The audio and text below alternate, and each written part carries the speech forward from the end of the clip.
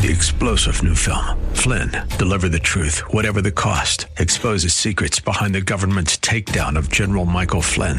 Flynn knew what the intel world had been up to. He ordered the first audit of the use of contractors. This set off alarm bells. He told the truth. He was the most dangerous person for Donald Trump to hire. They had to get rid of Flynn. Flynn, deliver the truth, whatever the cost. Available now. Watch it today. Go to salemnow.com. salemnow.com.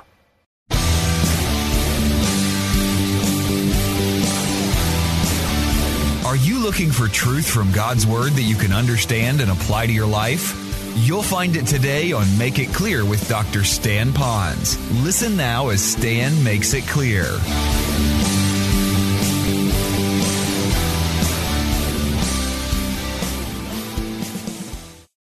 So until you know who you are, you cannot become what God wants you to be. Because you're still hanging on to the things that you want to do and massage and make excuses over it. So whether or not you and I get a second chance when we sin, it sure depends upon God's grace and His mercy, but it also depends upon us surrendering to God and to allow that to come into our life. And how very, very important that is. Well, let's go back to the passage now. So it says here, now in the law Moses commanded us to stone the women. What then do you say? And so they were testing him, so that they might have grounds for accusing him. But Jesus stooped down, and with his finger he wrote on the ground. But when they persisted in asking him, he straightened up and he said to them, "He who is without sin," that famous line, "among you, let him be the first to throw a stone at her." Again he stooped down and he wrote on the ground. And when they heard it, they began to go out, one by one, beginning with the older ones. And when he was left alone, and the woman, where she was, in the center of the court, straightening up, Jesus said to her, and we'll talk about that in a moment. I'd like you to hold your place here in John chapter 8, and I want you to go back to John chapter 1 for just a moment, because that question needs to be answered. What did Jesus say? Well, you'll see in a moment what he said to her. You already know what he said to the guys. But the real question is what drives Jesus to say whatever he did say so that we understand the heart of God? A moment ago I told you that it's the story of the scribes and Pharisees, yeah, and it's the story of the adulterous woman, yeah, and it's the story of Jesus, but it's much deeper than just Jesus and his story. It's Jesus and who he is and his character of being God. So I don't want you to see him merely as a guy in a robe seated there shooting out some truth to these people that had a real crisis in their life to kind of give them some information. This was a bigger picture of the reality of the very essence of who Jesus Christ is. Now you need to see it from John chapter 1, verse 14. And the Word became flesh and dwelt among us, and we saw his glory, glory as of the only begotten from the Father. So we know that's referring to Christ. Here it is, full of grace and truth. If you don't have it marked in your Bible, please do. Full of grace and truth. I love that because that's who Christ is. Grace and truth. Notice what comes first. Grace comes before truth. Folks, you're going to see this in the life of Christ, that he always gives grace to the people, and I believe that helps them to listen then to the truth. Grace comes before truth. Dip your arrows in honey before you shoot them. But now draw a line to verse 17. For the law was given through Moses. Now that's critical to know because we just talked about the law and the killing everybody with rocks and all that kind of stuff. Not everybody, but the adulterous woman with rock. For the law was given through Moses, but now again, who is Christ?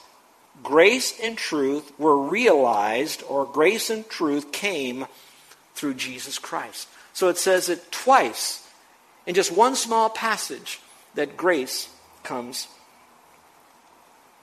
as an antidote to the consequences of the law. Now, do you see the phrase here where it says that they were testing him to find grounds to accuse him? Now, I have to open this up a little bit, and I'm going to take it up a notch, so just listen very carefully. There was a dilemma that Jesus Christ was facing when they brought this woman here. Now, here's the dilemma. If he didn't side with these Pharisees that said she needs to be stoned, then his messiahship or his reality of being God and understanding that Old Testament would be in question because he's watering it down. Oh no, he's real compassionate here. He should be doing this kind of stuff. And so now they'd be questioning, who is this Jesus Christ? Doesn't he know the law? If he's supposed to be God, he's supposed to know the law and follow the law. So he didn't say right on. So now that might be a dilemma for him. There's a second dilemma. And this, I think, will make even more sense to you. In the context of the timing of Scripture, the Jews are now living at a time where they have a lot of say over their own people, but there's certain things that the government in which they found themselves, which would be Rome, they're Jews, but they're underneath Roman political government. The Roman government allowed them to have a lot of self-governing, but when it came to the execution of someone, the Jews couldn't execute them. What the Jews can do is to accuse them and find the fault with them and bring a court against them if they wanted to. But then they had to produce that person to the Roman government, and the Roman government then could agree with the death sentence and then carry out the execution. That's why you have, when Jesus was through that kangaroo court with the Jews, they couldn't kill Christ. All they could do is bring the death sentence to him as an indictment, a conviction, but they couldn't execute him. So now they bring him to Pilate. And then Pilate was the one who could ultimately say, all right, he now to be crucified. And I love the other part of that story, which is, yeah, they might have accused and they might have pronounced the death sentence and brought about the execution, but when Jesus was on the cross, it wasn't the crucifixion that killed him. It wasn't the sword in his side that killed him. Actually, he said he willfully gave up the ghost. In other words, he gave up the spirit. He gave up his soul. He gave up the spirit, meaning he died. He made himself die on the cross. He took authority. No man takes my life. I take it of myself. I lay it down. I raise it up. I'm God. That being said now, so now Jesus had this dilemma of what's going on. Do I go soft? Do I go hard? How do I really handle that? Now, that's what you're hearing. But now, the solution isn't where Jesus merely says, okay, I'm going to tell the lady on this occasion, they all need to see that I'm a lover and I'm a compassionate person, so just don't sin any longer, lady. No, there's something deeper that you have to understand. Jesus is still God. He always was God. He's God here. There's this tension going on that has a lot more to do than whether you commit adultery or not.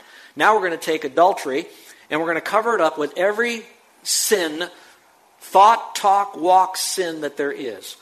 Any sin, little sin, big sin, whatever sin it might be, that sin is underneath the judgment of God, because God is a holy God. And God says, the soul that sinneth, it shall die. Separation, judgment forever. Judged away from God, judged in a little place called hell, judged forever because that person is a sinner. So yes, when there's sin, rocked to sleep, so to speak. Now Jesus comes over here and he says, in order for me to release that person and to say, therefore sin no more, I'm showing grace and mercy and forgiveness, I still have to satisfy the law that cannot give life. The law can do nothing but condemn and kill. So he says, here's what I'm going to do. I'm going to now take the sin of all the world for all time on myself. So he says, I have to satisfy the law that says if you're taken in adultery, you shall die. So he says, I am going to now die for the sins of the world over here, thus satisfying the law.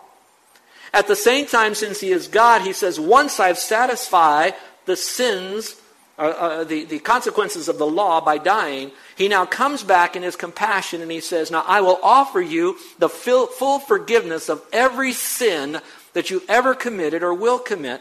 And he says, now what I need is for you to place your faith alone in me. So he now comes to take all the sin of ourselves on himself. He now dies, satisfies the law, rises again from the dead. He shows that he is God, who claimed to be. Sin tickets paid for. God satisfied with that payment. And now he looks to you and me and he says, now I'm going to forgive you. I'm going to release you because I did that consequence for you. But now you must believe that I am the Lord God Almighty, who is the Savior, and that by faith alone you now will receive my forgiveness of sin. So that's who Christ is through this whole act that's going on here. So let's go back to the passage again. So they keep asking him, and he stoops down and he writes on the ground. And you read your own commentators, and I read a bunch of them. I must have about 8 different responses of what did he write on the ground. I put 4 in your study notes. I'm not even going to talk you through them. You can read them yourself. I don't really care too much about what he wrote on the ground because it wasn't recorded in Scripture what he wrote. I am concerned about what happened after he wrote it as a result of what he wrote. And secondly, I'm especially concerned about what he said, not so much about what he wrote. Well, after he wrote that, what happened on the ground? What happened? These guys then began to peel away, starting with the oldest to the youngest. And there's a lot of speculation. Why did it start with the oldest and the youngest? Maybe the oldest had a lot of sins. The youngest maybe had a little less sins. Maybe the older ones tend to, after a while, their life begins to crumble a little bit and they have less pride and they're a little bit more mellowed and broken, where the young bucks, they tend to really raise up their head and they're real prideful, and it took a little while longer for them to finally break. I don't really know. All I know is whatever he chose to write, it brought about a response where the guys essentially would walk away and leave him with that woman in that center court all by themselves. And so you see that. Now let's go a little bit further. What happens then? Straightening up, Jesus said to her, Woman, where are they? And he says, did no one condemn you? And she said, no one, Lord. And Jesus says, I don't condemn you either. Go, from now on, sin no more. Well, I need to bring this to a close. We had a wonderful day, and you think, wait a minute, you got a whole half of an outline there. Well, the other half of the outline goes pretty lickety-split because you have all the teaching I've already given to you. What does this teach us about Jesus Christ in this whole event? Number one, we're not alone. Those of you that are listening here and you're feeling like my finger is pointing at you as a bony finger of wrath because you are in an adulterous situation, I want you to know that in the New Testament it says, even if you don't commit the sin, if you do it in your heart, you're doing it. And all of us here in some measure, at some time, maybe even now, we are regarding moral impurity in our thought life, maybe in our talk life, probably in our heart, because it's deceitful, wicked, but we haven't committed outwardly. You are not alone. That tells me that every one of us can have that issue, and I don't know where you might be, but I hope that you will not sit there and think that, man, you can't get beyond this. We are all together in this whole thing, and God says there's still grace for all of us when we're in that situation. So, you think about it for just a moment. I like the verse in Romans chapter 3 that says, all have sinned and come short of the glory of God. And so, you're not alone in this. You're not created to be condemned. In fact, Scripture says you're created to do good works. He says don't do good works to go to heaven. You're saved by faith, but we're created to do good works. We're not created to be condemned and do sin. And I might tell you that condemnation is not a cure for sin. Now, I put that in your notes, but what do I mean by that?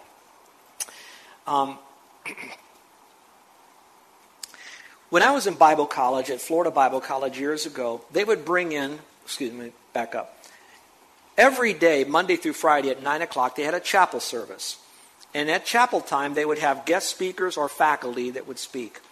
They brought in this converted nun who was a nun in South America underneath a very, very strong Roman Catholic pressure of their style of doing their Catholicism there. And she gave this testimony how that what they made them do in whatever place she was at is that when they had committed a sin, they would feel so badly about the sin that they would then put a collar around their neck, very similar to a dog's collar, except where you'd see those English bulldogs with those spikes out, the spikes would be in. And to deal with this sin, they would then, underneath that condemnation, they would tighten this around their neck until it bled. Didn't kill them. Maybe some bled to death, I don't know. But it had one purpose to kill them. But the purpose was, I am so condemned over this that the more I sense my condemnation for my sin, I will now cease from any sin and I will live a perfect, pure, holy life that's sinless. So they kept condemning themselves. And then, in God's sovereignty, brought someone to her with the message of salvation by grace alone, through faith alone, in Christ alone, and the full forgiveness of sin by what Christ did for her on the cross, and by trusting in Him.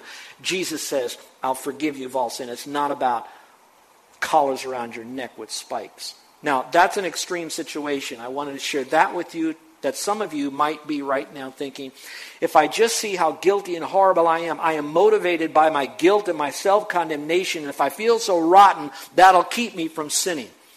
I want you to know that is not God's way of doing things. What motivates us is not, I'm so bad, I'm so wicked, I'm so terrible. What motivates us is the grace of God, because grace is the power and the ability to do what we ought to do. So as we focus on, I am so forgiven. I am so much a recipient of His mercy. I have been bathed in His grace. I've experienced His total forgiveness. My God, what a Savior I have.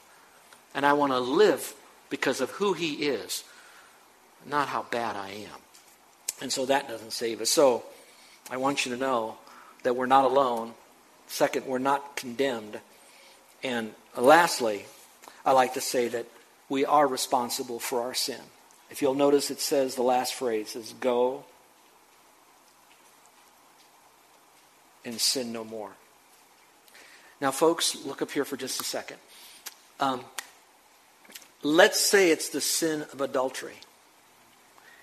If you are in an adulterous situation right now, you absolutely can use this Sunday, at this moment, in this room, to make a covenant with the Lord. I'm speaking to believers now.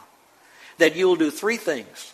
You're going to face and own the fact that you are in an immoral situation. And I'm not going to describe it. You know what it is. The Spirit of God is speaking to you. You're going to face it. You're going to own it.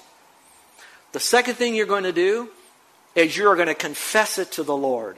You're going to confess your heart. You're going to confess what's happening. You're going to name it as God would name it, as God sees what you have done in that relationship and the consequences that may or will come from it.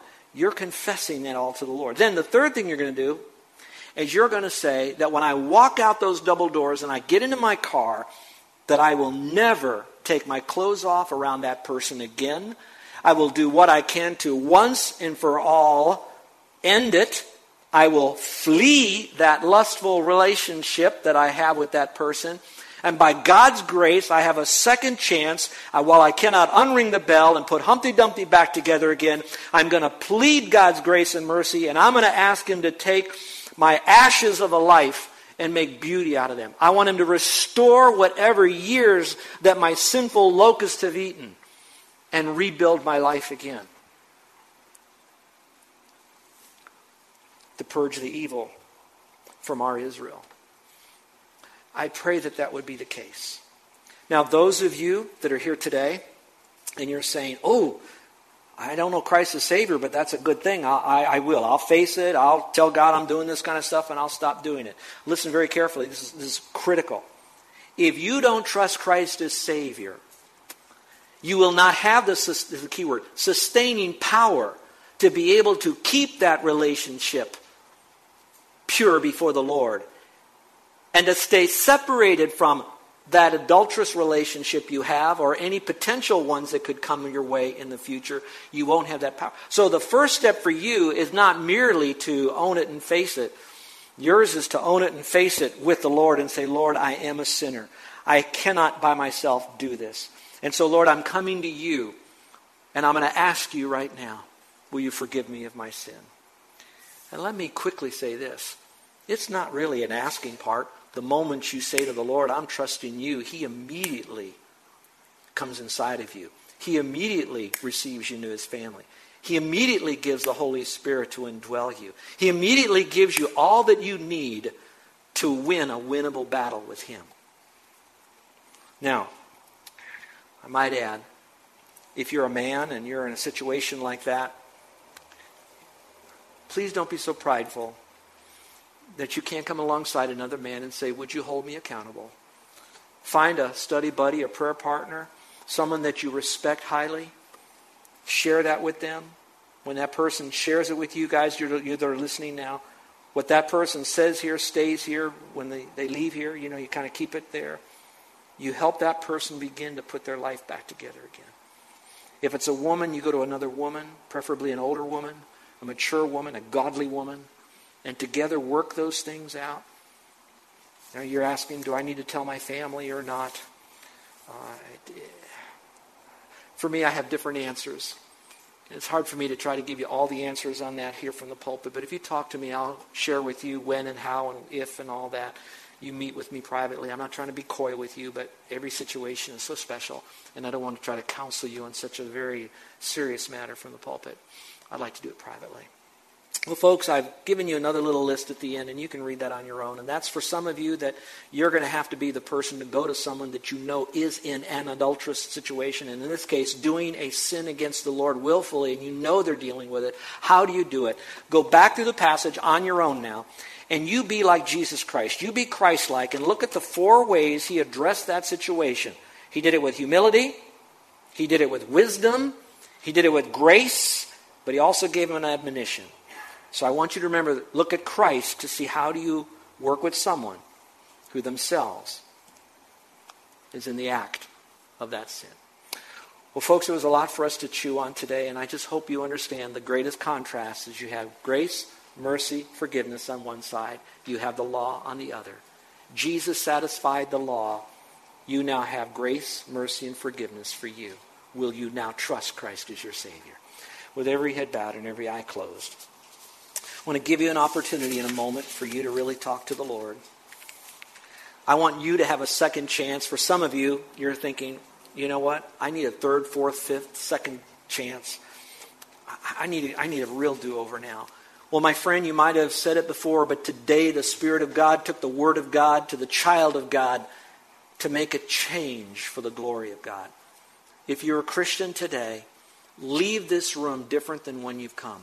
Start from the inside out. Make it happen. Go to the Lord. Seek the help. Face it. Own it. Confess it.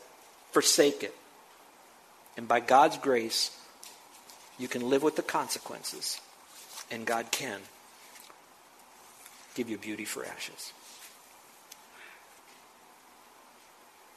You that are Christians, remember it's Christ living his Christ-like life out through you. It's impossible for you on your own to live the Christian life.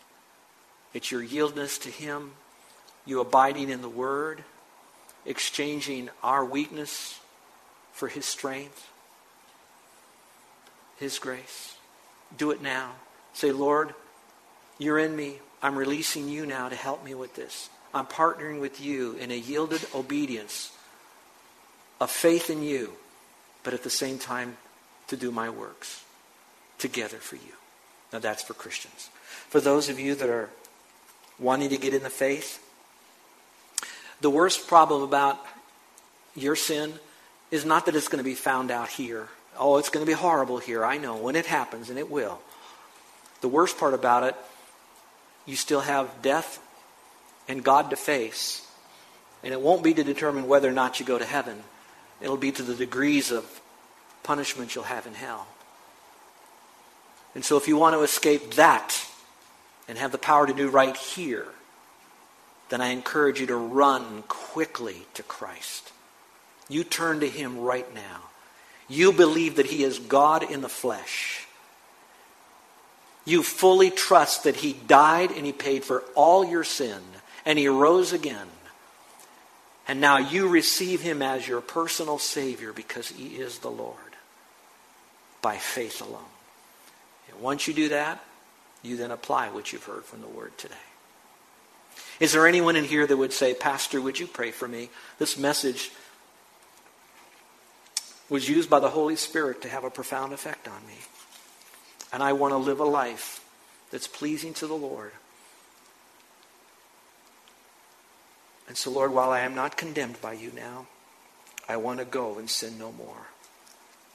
Pastor, would you pray for me? I won't tell you everything about it, but I just want you to pray for me. And if you raise your hand, if you choose to do that, you don't have to. I'm not going to think the worst of you. But together, as redeemed sinners, forgiven sinners, recipients of grace and mercy sinners, we're going to go to the throne together in prayer. Is there anyone in here that would, by an uplifted hand, would like for me to quietly and privately pray for you? Would you slip up your hand? Is there anyone at all? Our gracious Heavenly Father, whatever the sin that we might be doing, whether it's a sin of commission or omission, we know that that sin is separating us from you. And Father, when we trusted you as our Savior, we entered into that forever relationship with you, and it was always your desire that we would be drawn closer and more intimate with you. And it's hard to have you as our heavenly love of life when we're maintaining an earthly, illicit lover here. And Father, we're cheating on you more than just cheating on our mate or our family. The destruction we do will not be merely a career or our finances. It'll be our reputation. It'll be relationships. And most of all, it'll be a separation from you and all the power that we could have. So, Father, we know as a Christian we'll always have eternal life, but we want to be a Christian with our sins not only paid for and forgiven, but our day-by-day sins forsaken. So it's in your name and by your power we're trusting this to be. And Father, thank you. In Jesus' name, amen. You're listening to Make It Clear with the teaching of Dr. Stan Ponz, founder of Make It Clear Ministries. Make It Clear is dedicated to taking the Word of God with clarity into every person's world. It is the support of listeners like you who make the ministry of Make It Clear possible. You can provide your tax-deductible gift to Make It Clear online by going to makeitclear.org, or you can mail your gift to Make It Clear, P.O. Box 607901, Orlando, Florida 32860. Thank you for helping us make it clear. If you would like to have Dr. Ponz speak at your church or event, please send us an email at tellmemore@makeitclear.org. Thank you, and remember to make it clear.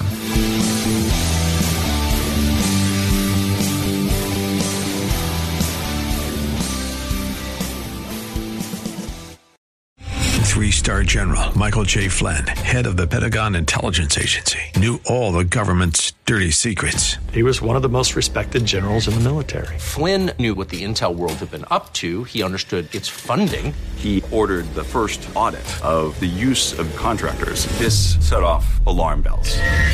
The explosive new documentary, Flynn, Deliver the Truth, Whatever the Cost, uncovers the facts behind this scandal. Flynn told the truth. He was the most dangerous person for Donald Trump to hire. I find out the worst enemy that I'm going to face in my life is right here in America. They took my assessment and they wanted me to change it. And I was like, I'm not changing it. They had to get rid of Flynn.